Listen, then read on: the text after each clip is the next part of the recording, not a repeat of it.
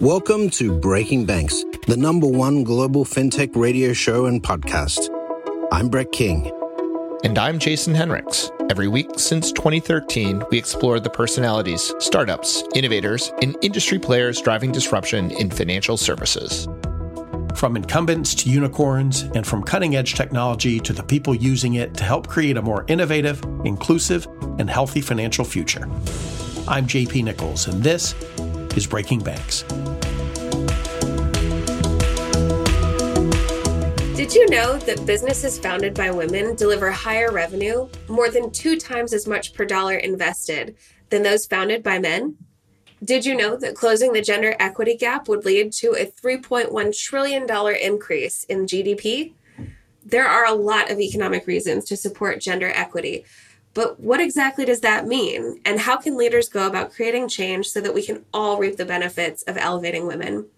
I'm your host, Amber Bucher, and today we'll answer these questions and more with 2 special guests in this episode of Breaking Banks.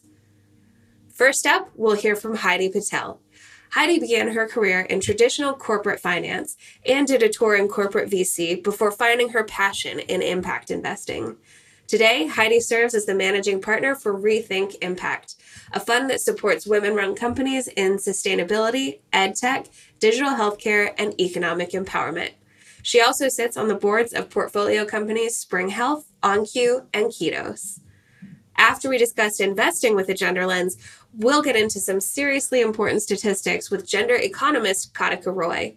Katika is the CEO and founder of Denver-based Pipeline, an award-winning SaaS company that leverages AI to drive economic gains through gender equity. I had the pleasure of hearing Katika speak at this year's South by Southwest, and trust me, you do not want to miss her deep research-based insights. So let's dive in.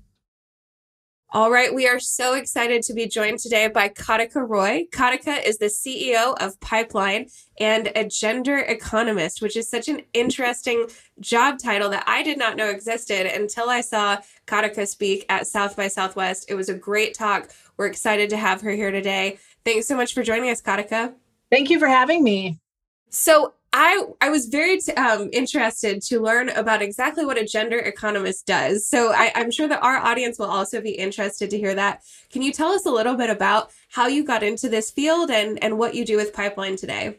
You bet. So a gender economist, for folks who may not know, is somebody who looks at the economy through the lens of gender. So for instance, today, on the day that we are recording the podcast, is Jobs Day in the United States. The first Friday, which is the monthly report out of how many jobs have been added, how many people are employed or unemployed. And so what I do on Jobs Day is actually look through all of that data through the lens of intersectional gender equity. So gender plus race, ethnicity, and age. You know, I got into this work through 3 quick things, and then I'll talk about what Pipeline does. One is my family's history. The second is my place in my family. And then the third is my experience in the labor force. So I won't take too long to go through this, but just a little bit of background. I am the daughter of an immigrant and a refugee. My mom was actually born in 1939, the year that World War II began, on the Isle of Guernsey, which is one of the Channel Isles of the United Kingdom. And in 1940, when France fell to the German army, Prime Minister Churchill doubted his ability to defend the Channel Isles, so he actually evacuated them. And my mom was one of the 5,000 children that were evacuated. She was 18 months old, the youngest of 5 children, separated from her mother and 4 older siblings, placed into an orphanage, and adopted a year later. She would actually never see her own mother again. And she emigrated to the United States for equality and opportunity.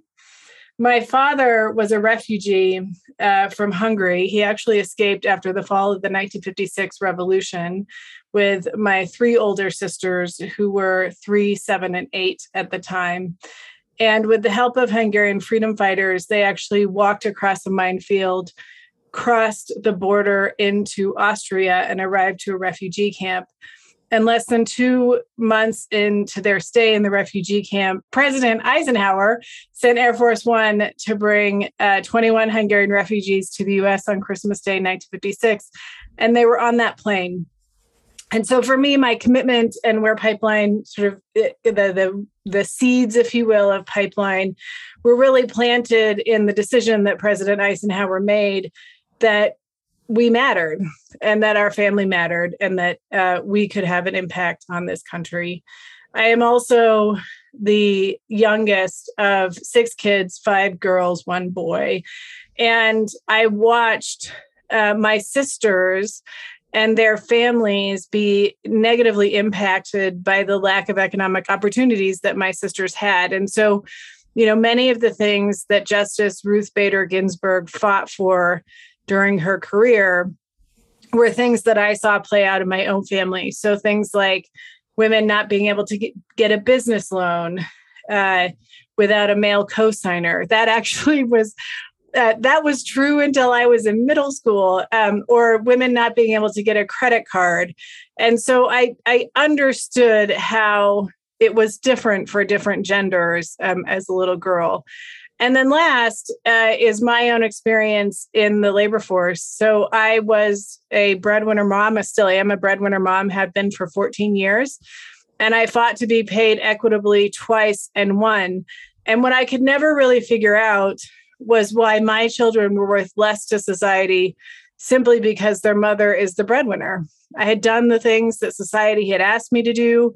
I got a bachelor's degree, 2 master's degrees, graduated with very good grades. And as a little girl was told that if I worked hard and did well in school, I could be anything I wanted to be. And that was not my experience in the labor force. And so I started Pipeline to use technology such as artificial intelligence and cloud computing to make the world more equitable, but also to change the narrative around equity. We often talk about equity as the right thing to do, and it is, but it's actually a massive economic opportunity. And Pipeline started with research. We did a research study across 4,000 companies in 29 countries. And what we found was that for every 10% increase in intersectional gender equity, so gender plus race and ethnicity and age, there's a 1% to 2% increase in revenue. And wow. That's the model. Yeah, that's the model that is based on our platform. I'm a CEO. All CEOs are held to account to maximize shareholder value. We are fiduciaries of our companies. And so closing the equity gap is not only the right thing to do, it's a really important lever for CEOs to pull to maximize shareholder value. That is a crazy statistic. And so can you say that for us again about the percent increase in equity and how that correlates to revenue? Just that little fact. I want to make sure we hear it loud and clear. Yeah, you bet. So what we found was that for every 10% increase in intersectional gender equity, so gender plus race and ethnicity and age, there is a 1% to 2% increase in revenue. Wow. That's an incredible statistic. And it is, correlative research, but, you can't ignore that really powerful stuff there, Katika. And I did not even know that I was asking you to record on what's basically a holiday in your line of work, Jobs Day. So apologies for intruding. That's okay. Really incredible background and history behind why you did this work. It makes sense because if you're going to start a company from the ground up, you better be passionate about it. So it makes so much sense that you've experienced so many things throughout your life that led you to this work. And it's interesting that, we might have some bankers who were alive at the time that women couldn't get a loan or a credit card without their husband's signature. So really appreciate you walking us through all of that background. Kind of fast forwarding to today, we're in such an interesting time to be having this conversation, Katika. Coming out of COVID-19, which, as I think a lot of folks have reported, really disproportionately impacted women in the workforce. So can you talk a little bit today about how COVID really has added 11 years, I believe was the research that Pipeline put out, that COVID had actually added 11 years to the time to gender equity in the workplace, meaning that we won't reach gender equity for an additional 11 years, more than what we were on track for pre-COVID. Yes. So just to give folks a sense of that, we are currently 268 years Wow. from gender equity in the workforce. So that's like the year 2290 is right now where we are. And you know what happened, interestingly enough, right before the pandemic, what we saw, we actually started to see some really positive signs in the labor market. So things like in the United States, women were the majority of all college educated workers in the labor force. They'd been the majority of a bachelor's degree and higher, but actually participating in the labor force. We saw that change right before the pandemic. And we were starting to see some really positive trends. And then COVID hit. And the thing about that is that all of the cracks sat right under the surface. And when we had the pandemic hit and then the associated economic fallout and the renewed calls for racial justice, all of those cracks came right to the surface. So women lost the majority of all jobs. They are, prior to the pandemic, they're 47% of the labor force. They lost approximately, depending on the numbers that you look at, about 57.5% of all jobs. So there was a variance on that. Their unpaid labor increased by 153% during the pandemic. The industries that women, predominantly female, were impacted by the pandemic. And then you saw a lot of other things that haven't been talked about quite as much, but things like the majority of all school children in the United States who attend public school are free and reduced lunch. So when schools shut down, there was a real concern around children having enough to eat. And the majority of those children are in breadwinner mom households. And so a lot of these cracks under the surface that existed and, just basically pushed women out of the labor force, increased poverty, et cetera. And we still really haven't recovered. I am still going through the jobs numbers that were released today, but as of the last jobs report in April, 872,000 women were missing from the labor force. And we set back labor force participation all the way to 1988 levels. Oh. And as of April, and again, I'm still doing all the numbers for today's jobs report, but as of the April jobs report, we were at November 1993 levels. And while that may say, oh, well, that's just an issue of fairness, it's actually not. It is an issue of economic growth. So since 1970, women have added $2 trillion to the U.S. economy through their increased labor force participation. And we've actually lost the majority of that progress. And so we've drained, as it stands right now, $3.1 trillion out of the U.S. economy through the setbacks that we have seen due to COVID-19. And can you help us understand how adding more women to the workforce is increasing that economic state? Is it that we are able to fill more jobs and then therefore be more productive? Is that the correlation? Yes, filling more jobs doesn't necessarily mean we're more productive, but those are two economic measures. Okay, that is a great point. Thank you for the correction. Yeah, there's filling jobs and then there's how productive those workers actually are. So yes, so let me just take a step back for folks who may not, I know this is mostly financial folks, so they're probably aware of this, but from a labor economics perspective, there are really three key things that we look at for how gender equity positively impacts the economy, or if those are down, it negatively impacts it, which is education attainment, labor force participation, and wages. Okay. So education attainment, what we look at predominantly is women who are getting bachelor's degrees or higher. And that has actually been on an upward trend. So women are 57% of all workers who have a bachelor's degree and higher. So that's good news. It does vary by state, but that's on average across the United States. Then the second piece is labor force participation. And that's where we see a 10-point drop off, which is that women make up 47% of the labor force. So while they might be getting education, they are not participating in the labor force at the same level as men. And then the last is wages. And wages really are a three-legged stool. So we hear a lot about the gender pay gap, right? 83 cents on the dollar, which is about the money coming in to women's wallets.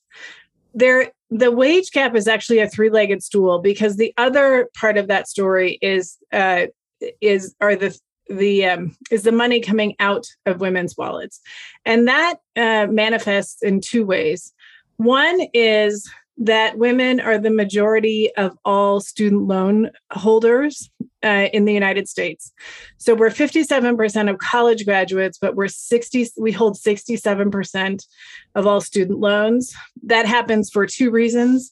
One is that parents are less likely to support their daughters, financially support their daughters to get an education versus their sons. It also speaks to the importance of publicly funded education in the United States. And then the third leg of that stool is the pink tax, which is that 50% of the time women pay 7% or more for the same items. And that could be everything from shaving cream to razors to dry cleaning. Mm-hmm. What is underneath that, though, is actually the gender tariff gap. And written into our tariff code is gender. It is part of the statistical calculation. So for footwear and apparel, when those tariffs are calculated, gender is actually part of it. And sometimes men pay more, sometimes women pay more, but on average, women's tariffs, so you could have 2 hiking boots, for instance, the tariffs on those items, on women's items, are higher than men. So on average, women pay 15.1% and men pay 11.9%. So not only do we have less money coming into women's wallets, we have more money coming out. And that's a real issue. If you look at what's happening in the jobs market, specifically around labor force participation, I mentioned the 872,000 women who are missing from the labor force since the beginning of the pandemic. But here's the thing. We currently have in the United States 5.53 million jobs that we can't fill. Wow. And if we could bring more women back into the labor force, even that 872,000, we could begin to fill those jobs. And if we fill those jobs, we begin to see more evening out of, we've obviously seen a pretty rocky week in the stock market. We've seen the Fed increase rates by a substantial amount, historically, inflation, et cetera. Gender equity is a really important lever for us to use. So getting more women into the labor force, closing the gender pay gap, et cetera, that will help even out some of this volatility. That is incredibly nuanced and layered. And, I think a lot of people have probably heard of the pink tax, but to really get a better understanding of how deep this goes is pretty eye-opening, Katika. So I definitely want to get into the question of how we go about bringing those women into the labor force. But before we leave this sort of lay of the land territory that we're in today, I wanted to touch on something else that you talked about from the stage at South by, which was how this is really, it's more than just the women who are eligible to work today, but this is really a generational issue that has ripple effects both to the next generation youth and also potential opportunities for savings when we look at closing the gender equity gap for older Americans and what that means for Social Security. So can you just talk a little bit about, kind of those ripple effects on both sides of the generational line? Yeah. So I believe the first part you're talking about is breadwinner moms, and the second part is the percentage of women that live in poverty, as well as shoring up Social Security. Right. So on the front end of that, and we're, obviously recording this as we're heading into Mother's Day, is that we, in the United States, women are the breadwinners in 40% of U.S. households with children under the age of 18. We have 16 million breadwinner moms in the United States, and they support 28 million children. So we have this working mom myth. Well, and I should say paid working mom myth, because all moms work, not all moms get paid. But if you're participating in the paid labor force, we have this myth around mothers, a few of them. One is that this myth of secondary income, that mom's earnings are just for purses and shoes. That's one. And the second is that women are less committed to their jobs because they're mothers. And on the first piece, we know that's not true. We know that 71% of all households with children under the age of 18, and then 40%, mothers contribute to the economic well-being, and 40% of them, moms are the primary or sole breadwinner. And so that's the first myth, and I'll dive a little bit into that. And then the second is around women as being less committed to their jobs than other mothers, than other workers. And actually, what the data shows is that moms are the most productive employees over the course of their career. So if employers want to invest in a cohort of their population, working moms are it, because the productivity, they have the highest productivity. On the front end of that, around breadwinner moms, Pipeline did research, and what we found was that breadwinner moms have the largest gender pay gap of any cohort of women in the workforce. It's 66 cents on the dollar. And when you start to cut that by gender and race and ethnicity, Black breadwinner moms have the largest gender pay gap of any women in the U.S. labor force, which is 44 cents on the dollar. And they support the majority of Black children and have for almost 40 years. And so what we know is that the economic standing of parents directly impacts the future economic standing of their children. And so we are not only leaving women behind, we're leaving 40% of our future labor force behind.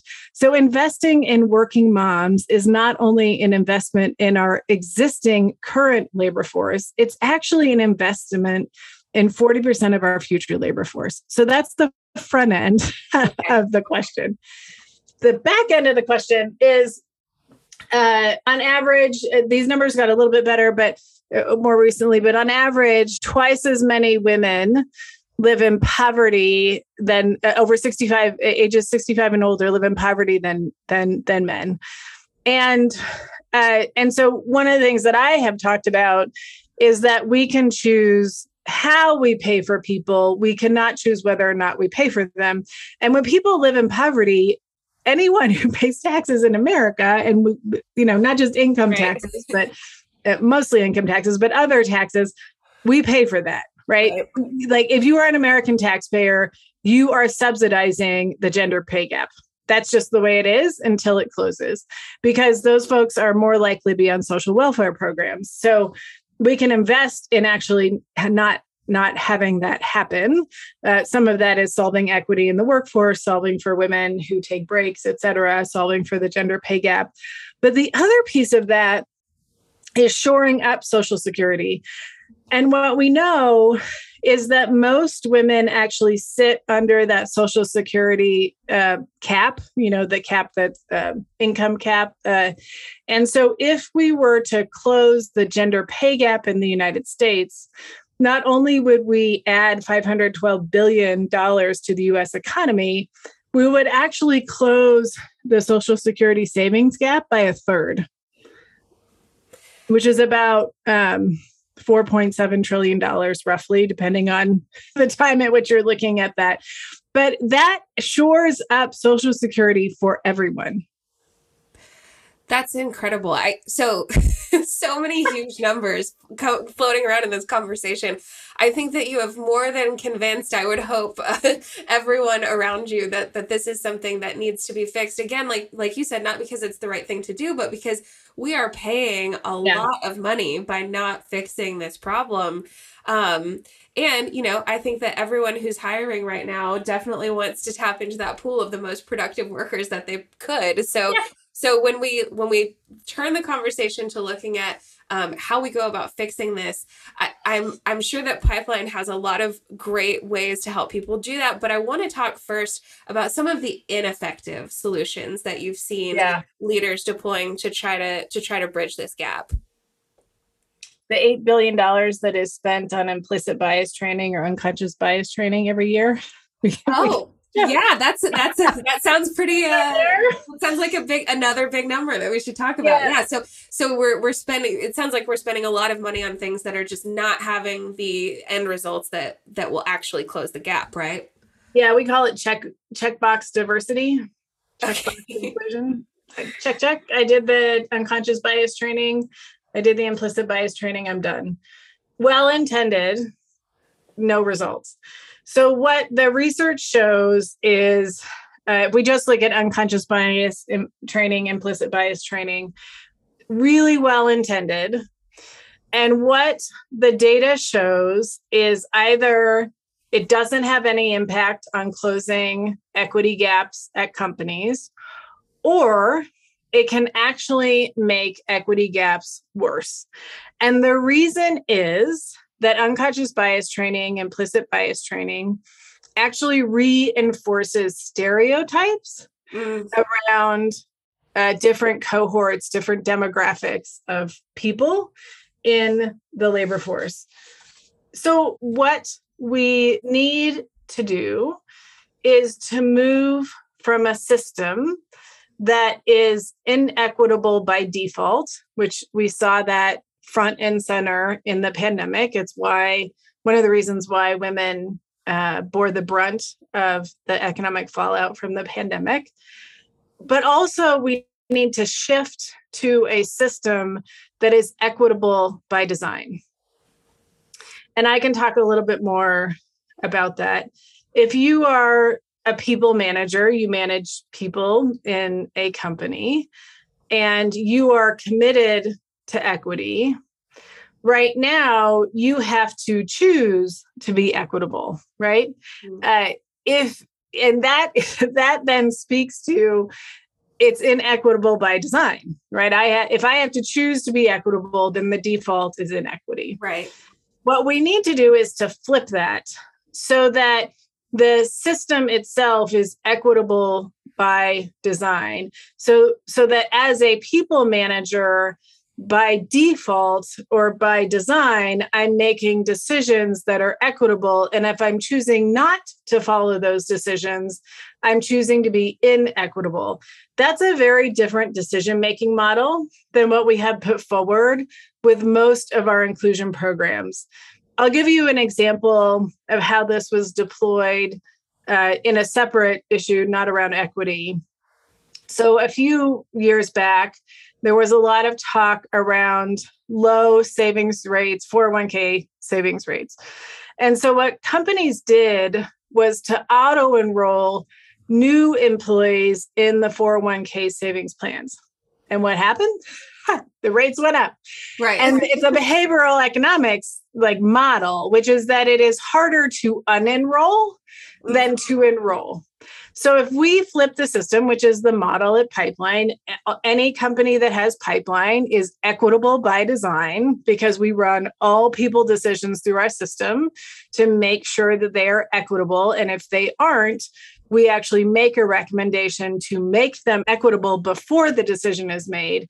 Now we're actually accelerating time toward equity. And just to give you one statistic from our customers, on average, our customers increase equity by 67% in the first 3 months on the platform. And that really is a testament to shifting from a system that is inequitable by default to one that is equitable by design. That's incredible. So when you said that folks are running people decisions through the pipeline system, what kinds of decisions? Is it just job offers? Are there other pieces of the kind of life cycle that you guys are helping monitor? Yeah, it's interesting that you say job offers. Yes. So one of the things that we talk about, I will answer your question. I just want to give a little bit of a preface, which is that there has been a lot of focus on hiring for diversity. You can hire for diversity, but you must build for inclusion. That's a lot tougher. So what Pipeline focuses on is that building for inclusion. There are 5 key categories or buckets of people decisions that companies make across their employees. Internal hiring, which is lateral mobility in companies, pay, performance, potential, and promotion. So when you are, for instance, you posting a job requisition, what Pipeline will do is actually provide you a slate of internal candidates that can fill that position. And the reason why, if we just talk about hiring, and we can also talk about pay, but the reason why we focus on internal hiring or mobility is because the best way to attract diverse or underrepresented or underestimated folks is to ensure that your existing diverse or underrepresented folks actually have equity of opportunity in your company, not only in the jobs that they have right now, but across their employee life cycle. So that's why we focus on internal mobility. The other piece that we found, there's many things we found, but one of the other pieces is that you can't close the gender pay gap by starting with pay. And the reason is that pay is the symptom, it's not the disease. So in other words, pay is this quantitative value that we place on our employees, but the actual value that we place on our employees happens before that in performance and potential. Those actually become inputs to pay. And so when Pipeline works with a company that wants to close their gender pay gap, we actually focus on performance, potential, and then we make pay recommendations. Okay.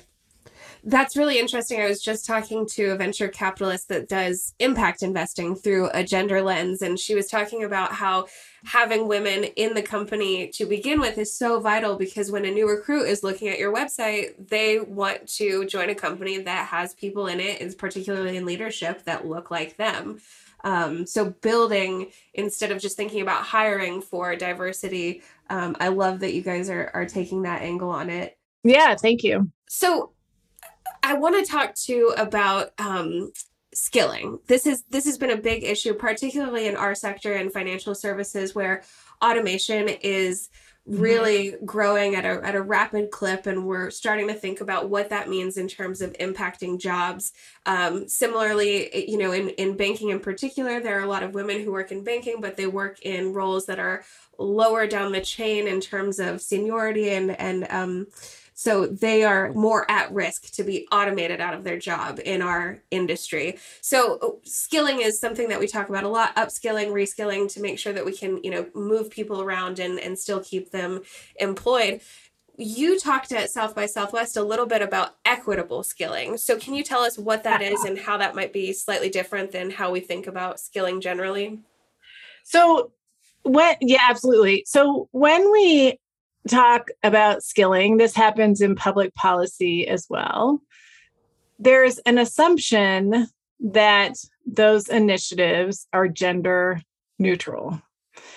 They aren't. They're gender ignorant.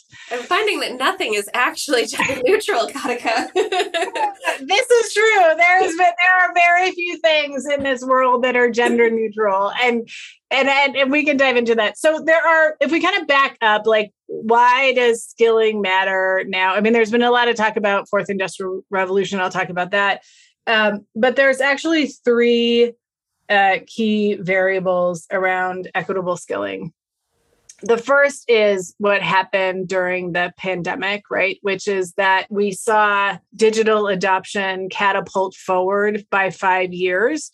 And what that means essentially is that the jobs that were available at the beginning of the pandemic some of them didn't exist when folks started to go back to work, right? Because they were automated, they changed, et cetera, when you catapult that far forward. That was one. The second, which hasn't been talked about quite as much, which is that there are declining birth rates.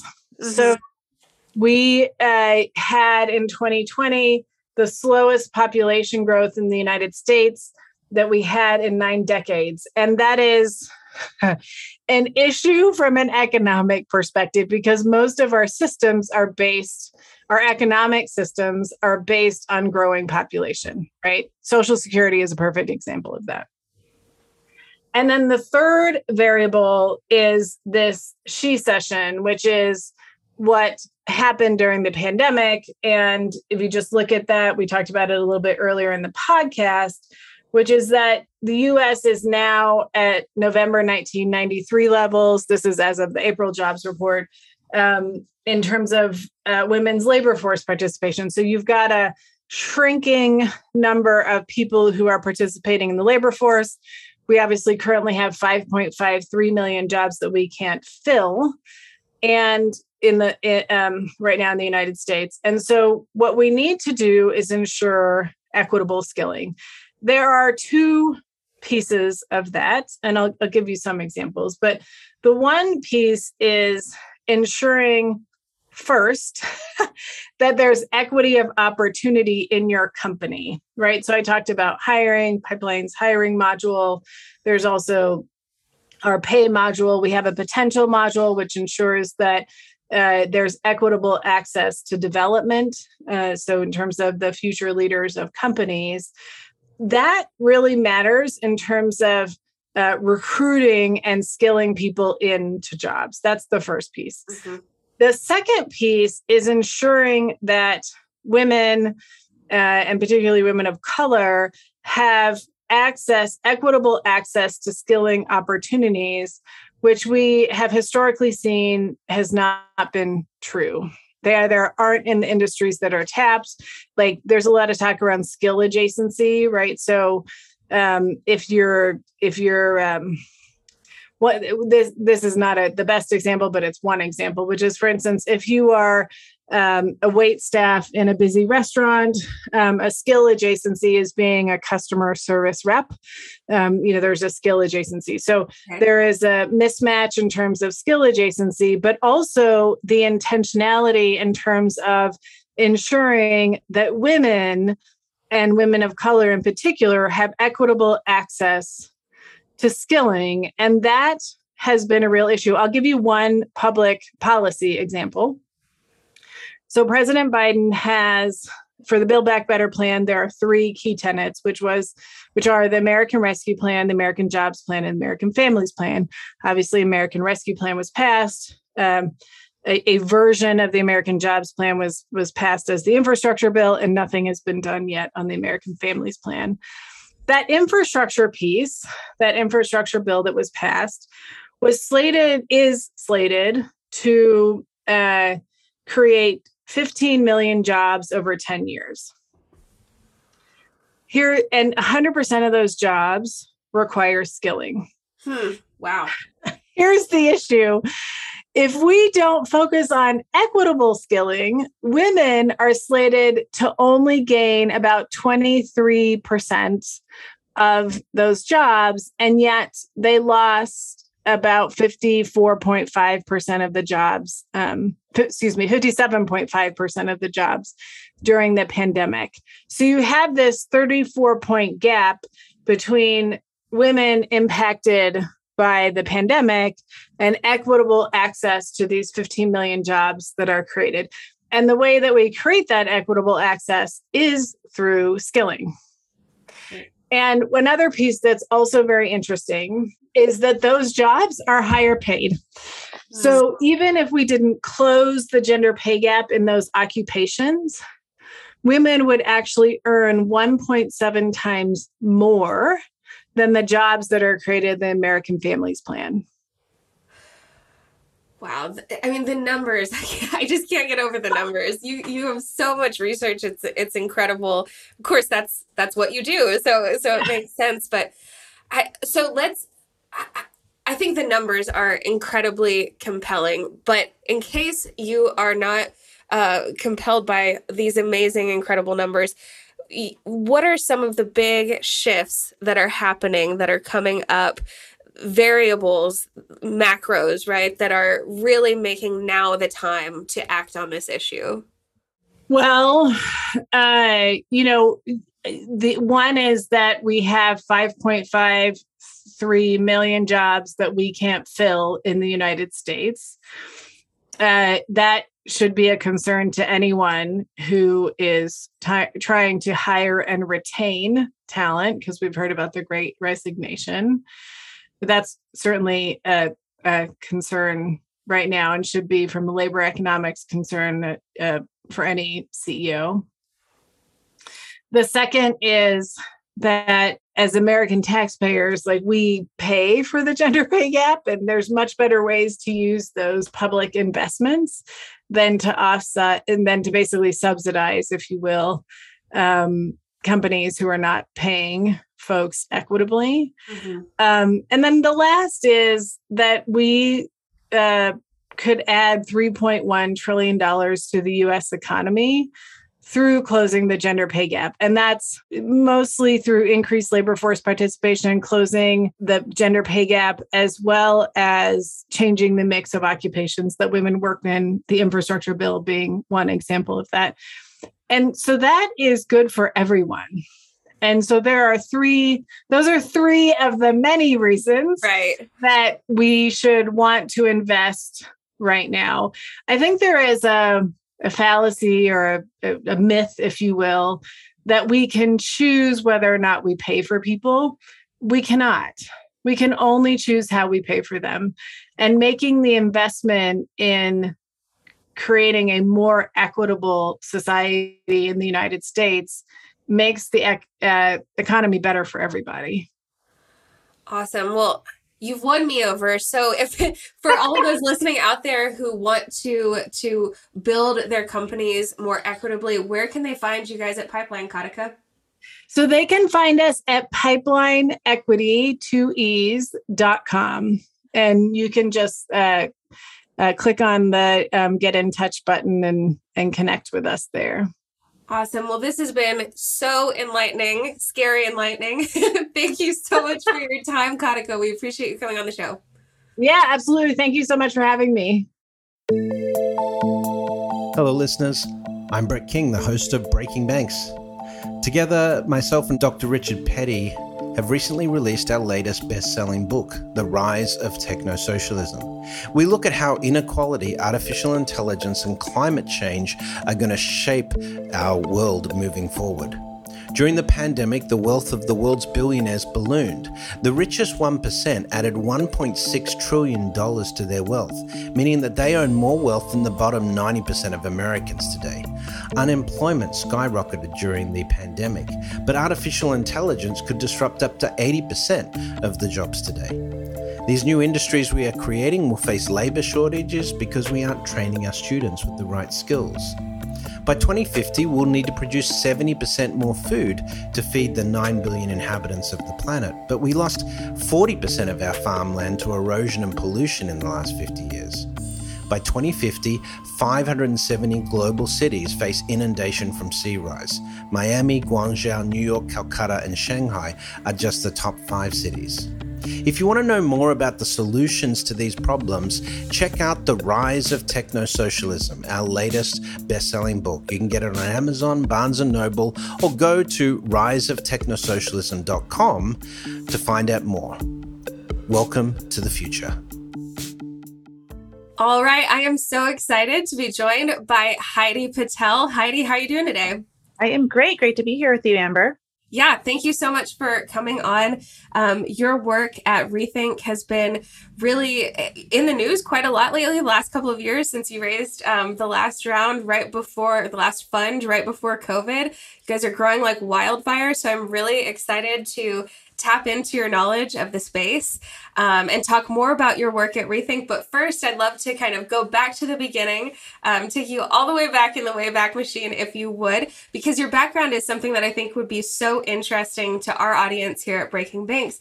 It's my understanding that you jumped from college straight into the world of corporate finance, working on Wall Street. And so I'm very curious about how that experience may have given you insights or shaped your perspective for the work that you do today with impact investing.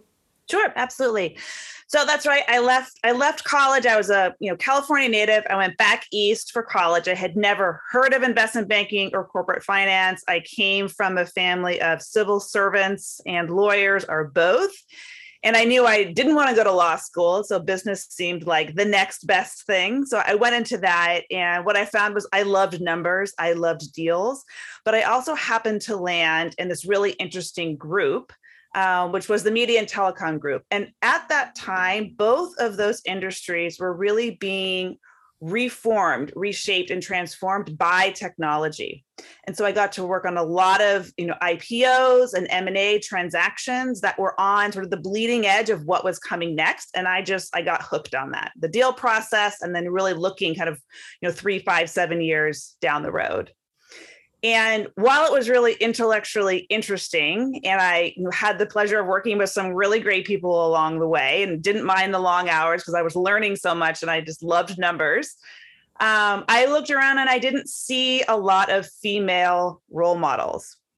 And I also felt as I looked around that I didn't necessarily share a lot of personal values with the folks with whom I was working. And so I was looking for more and we're looking to build relationships with entrepreneurs and just have more alignment with my personal values and the work I was doing day to day. So that took me into that next chapter, which was starting a corporate venture capital group with just 2 other people at Time Warner. That is a really amazing opportunity. And tell us about the time in which you were taking on this opportunity with Time Warner. What was the company going through? And what kind of experience was that like to be starting a new venture in such a large corporation? Yeah, it was a crazy time. It was right around 2000. So I think about a month after I joined Time Warner, the merger was announced with AOL. So I was there during that very tumultuous time, but it was the first time I ever worked for a woman. She was 29. She was young, brilliant, high energy. She was exactly the type of role model that I had been looking for when I was leaving banking. And so she and I and one other associate, who was also sub 30, we were put in charge of putting $500 million to work on different technologies that were relevant to one of the business units. It could be our magazine business, papers, cable, movies, music, any of those business units, and kind of where they were going 5 to 7 years down the road.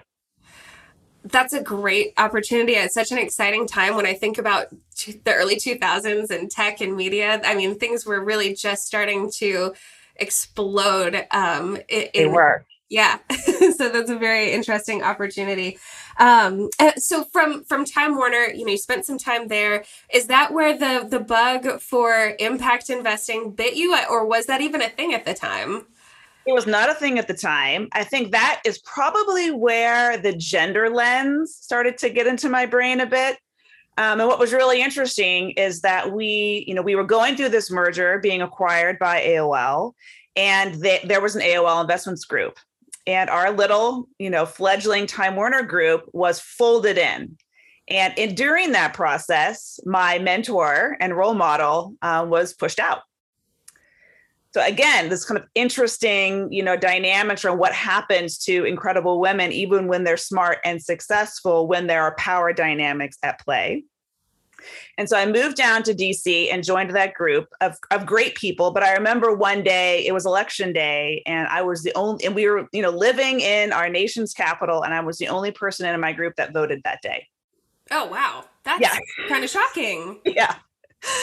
And it's not to criticize people. We were all really busy. And I don't remember what the election was or what, but it was shocking to me that the work we were doing was so disconnected from the community around us. Mm-hmm. And, my dad was in the armed forces. He was a city attorney. My mom worked on water policy in Southern California. So they both used their legal careers to address massive social issues. And at that point, I just thought, I should be using my business, my finance skills for social good as well, to give back to a community I care about. And so for me, that meant a career reimagining. It meant going back to business school, moving back to California to try a new path.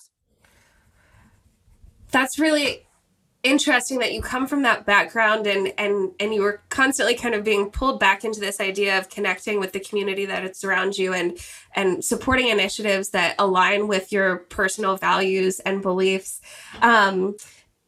And that's something that I think banks right now, fintechs too, are really grappling with. Banks in particular looking for ways that they can expand this community mindset. Banks are traditionally very geographically focused. And so being especially a community bank, being embedded in the community, knowing what's going on is always super important for them. And now we have this new crop of fintechs that are really focused on affinity groups and digital communities and communities based on something other than geography. So I'm sure that, your lens and having that call to really connect with community and support really new initiatives, new businesses, new opportunities that have the ability to impact those communities is something that probably speaks volumes to our audience. I want to go back to some of the terms that we're tossing around, impact investing and impact investing with a gender lens. Can you tell us what those things mean? Because I think when most people think about some of the goals that you had in making an impact and connecting, people's minds might automatically go to philanthropy or something like that. So how did you come at this in a way that still keeps it, in the business realm and something that is producing? It's a great question. And you're right. This term impact investing is still actually very new. It was only coined in 2008, which was, still many years after I had decided to devote my, career to this ambiguous idea. And, what I knew was I was a libertarian. I did not believe in big government at the time. I was really passionate about, there's so much blood, sweat, and tears that go into startups. There's incredible power with technology. I was seeing it transform these industries. Why not use all those tools for good? And why not use them to bring communities along with them and help them share in this, movement that technology and venture capital and all of that were helping to create? And so when I joined the team at Pacific Community Ventures, that was the founding ethos that our founder and CEO, Penelope Douglas, again, another incredible female role model and leader that I worked under. That was what she was bringing. She saw, in the late 90s, early 2000s, that venture capital was great, but was creating an enormous income divide in the Bay Area. And so she partnered with leaders in the venture capital community at that point to help bring all of those tools and resources to local businesses that were providing high quality jobs in low income neighborhoods. And when I saw the power of a high quality job and its ability to transform the trajectory of a family, I just knew that was the work. That was what I wanted to lean in on. And so it's not philanthropy. It's this idea that, philanthropy, you write a check, it's out the door, you never see it again. What I love about business is that $1 can turn into $10, turn into $100. Then it can be recycled back to you in the form of financial returns and profit, and then be invested again. So it creates this positive, virtuous cycle that I just found so alluring and so energizing. And I wanted to be part of that movement. And that's really what impact investing is all about. It's using investment capital and business to create positive social good. It's not corporate social responsibility. It's this intention of creating positive social and environmental good through business, through innovation, through investment. I love your example about, investing in a family or something like that. I think that the idea of corporate responsibility and ESG, while those are not impact investing, that's not what it's about. Those are at least ideas that I think are translating to the financial services landscape today. I think that there are a lot of amazing companies doing good work in economic empowerment, which is one of the sort of areas that Rethink invest in. Is that right? Can you tell me a little bit about what you guys focus on? Sure. So within economic empowerment, that's a catch-all for really talking about financial services for the 99%. It's talking about tools and software that help small businesses thrive and help people move up the economic ladder. So it might be future of work. It might be enabling more ways for more communities to fully participate in the job market in our modern economy. It might be through affinity financial services that are helping people that don't feel either are shut out, left behind, or just don't feel welcome or at home in traditional financial services contexts. And that's hundreds of millions of people around the world. So it's a very big market. And so it's a catch-all, but I think the core value is the same. How do we help people and families and communities more fully participate in our economy and move up? And when they move up, from a bank's perspective or a fintech's perspective, perhaps you have essentially built up your own client base, right? 100%. More clients, saving more, buying more financial products, investing more. It's this kind of positive virtual cycle that our economy is built on. It should just be more inclusive. I love that. So one of the other special things about Rethink, in addition to some of the areas that you invest in, is your lens of gender investing. And this is another area that, it's not, from my perspective, not to put words in your mouth, but from my perspective, gender investing is not about investing in women because it's the right thing to do, right? There's something more. It's good business. Yeah. It's good business. And if you're not leaning in on hiring women, writing checks to women, allocating capital to women, you are full stop leaving money on the table.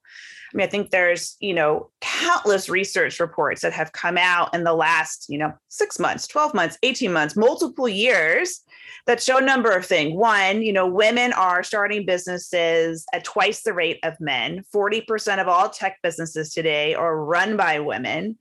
When women get money as CEOs, they tend to grow revenues faster. They do more with the money they raise. They're more profitable. They're much more likely to build diverse teams around them. And all of the research shows to diversity of thought, of perspective, of background, building stronger businesses.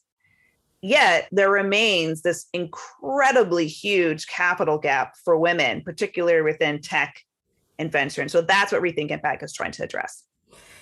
Is there a pipeline problem? There is not a pipeline problem. There's not a pipeline problem. When we started our venture capital firm, Rethink Impact, and we invest in software businesses that we, hope are going to be massive billion or multi-billion-dollar businesses with women at the helm. 6 years ago, the idea was we want to back teams that have at least one woman in the C-suite. So we were looking for gender diverse leadership teams. We started sourcing 500, 600, 700 companies every year. And of those, given our size, we were small as a team, but we were the largest in the country doing what we do, investing venture capital in gender diverse impact teams. We were seeing tons of women. We can only invest in 4 or 5 new companies a year. So we thought, well, shoot, let's raise the game, right? Let's raise the bar. And so now with our fund 2, 180 million, which is a newer fund, we closed it a couple of years ago, as you mentioned, we invest exclusively in female CEOs, and I can unpack why we do that. And even with that refined focus, we're seeing deal flow like crazy. It has, if anything, it has grown hundreds of deals a year, and we can only invest in 4 or 5. So there just needs to be a whole lot more of us out there.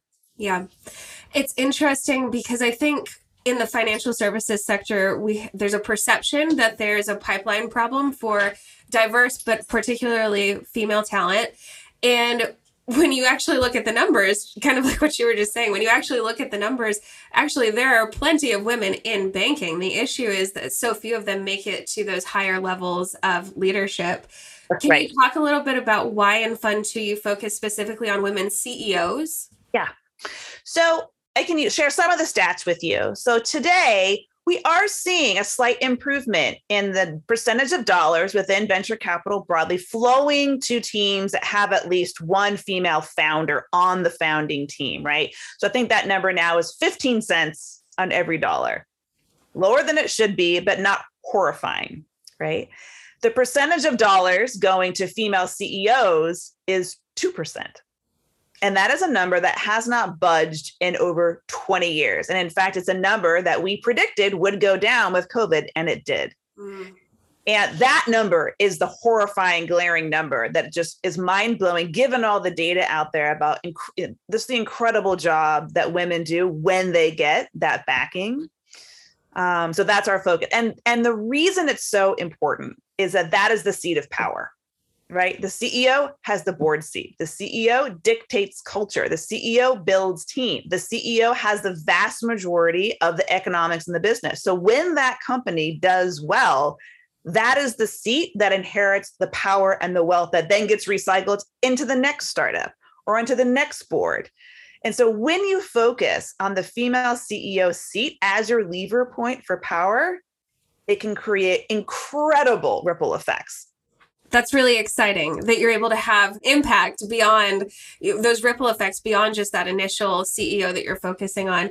Kind of riffing on that idea, I'm curious, of all the wonderful women that you've worked with that we've talked about here today, I'm curious if there are lessons that you've learned along the way about what leaders can do to empower women and get them into these leadership roles quicker.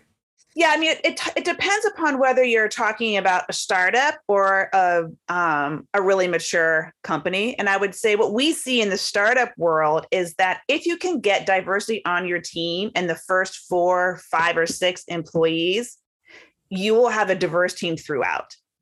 If you wait until you're 20 employees in, that ship has sailed. And what we've learned is, so for one of our companies, Acclima, had a chief scientist, has a female CEO and a chief scientist that's a woman. Now their engineering and science team is 50% women, right? So there is, the labor market, there is a talent war out there. Everyone's going on websites for companies where they're thinking about working, and they're looking at the team and the makeup of the team and LinkedIn, and they're thinking, is this a place I can go where I can have power, where I can move up, where I will be respected, where I will be listened to and heard? And if you're looking at a team that looks nothing like you and you have a choice, you're going to go to the place where you think you're going to have the most impact and have the most responsibility and be the most empowered. And so I think more and more starting early is really key to moving the needle. That's really helpful for those startups out there. Being really intentional in those early days, like everything you do in those early days, is just so critical. So when we first talking about your career, or your early career, you mentioned something that I want to go back to, which is, I think you said it a couple of different times, this skill set that you have for thinking 5 to 7 years into the future, and how important that's been to kind of get you where you are today and inform your work today.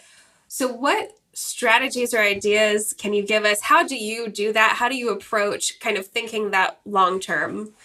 Yeah. I mean, a lot of it comes down to just my own mindset around listening, optimism, and learning, right?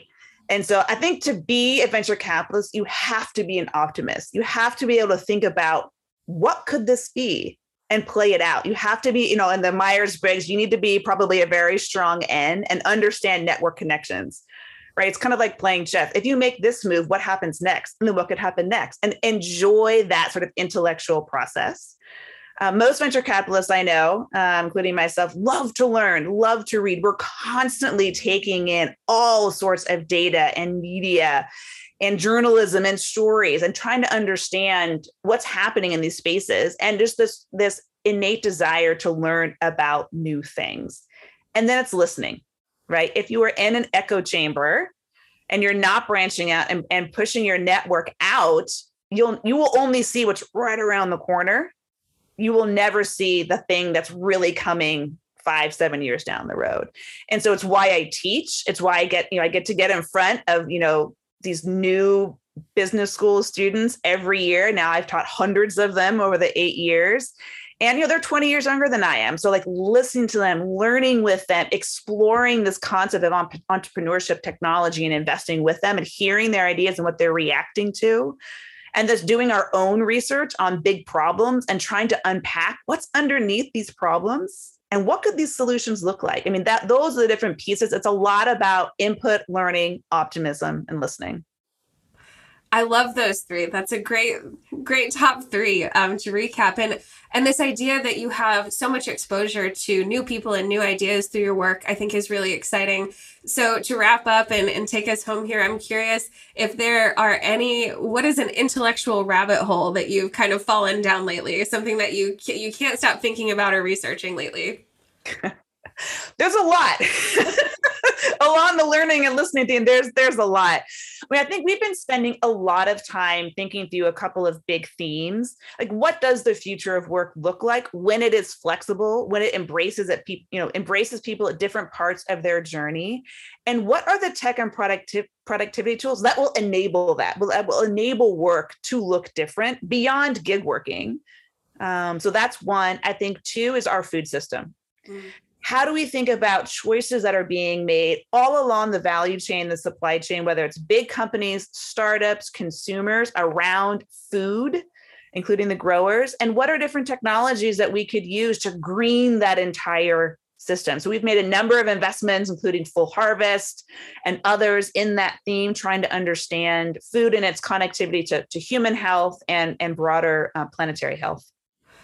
That is super exciting. Well, clearly big ideas, big things coming out of Rethink Impact. So Heidi, how can people reach you? You can follow me on Twitter at Heidi Patel SF, or you can learn more about our work at rethinkimpact.com. Perfect. Well, we will do it if we haven't already. All of our listeners will be following you now. And thank you so much for your time, Heidi. Have a great rest of your day. Thanks so much, Amber. That's it for this week. If you like the show, make sure to give us a 5-star rating on your favorite podcast platform, or share it with a friend, or share it on social media. We'll see you again next week with more Breaking Banks.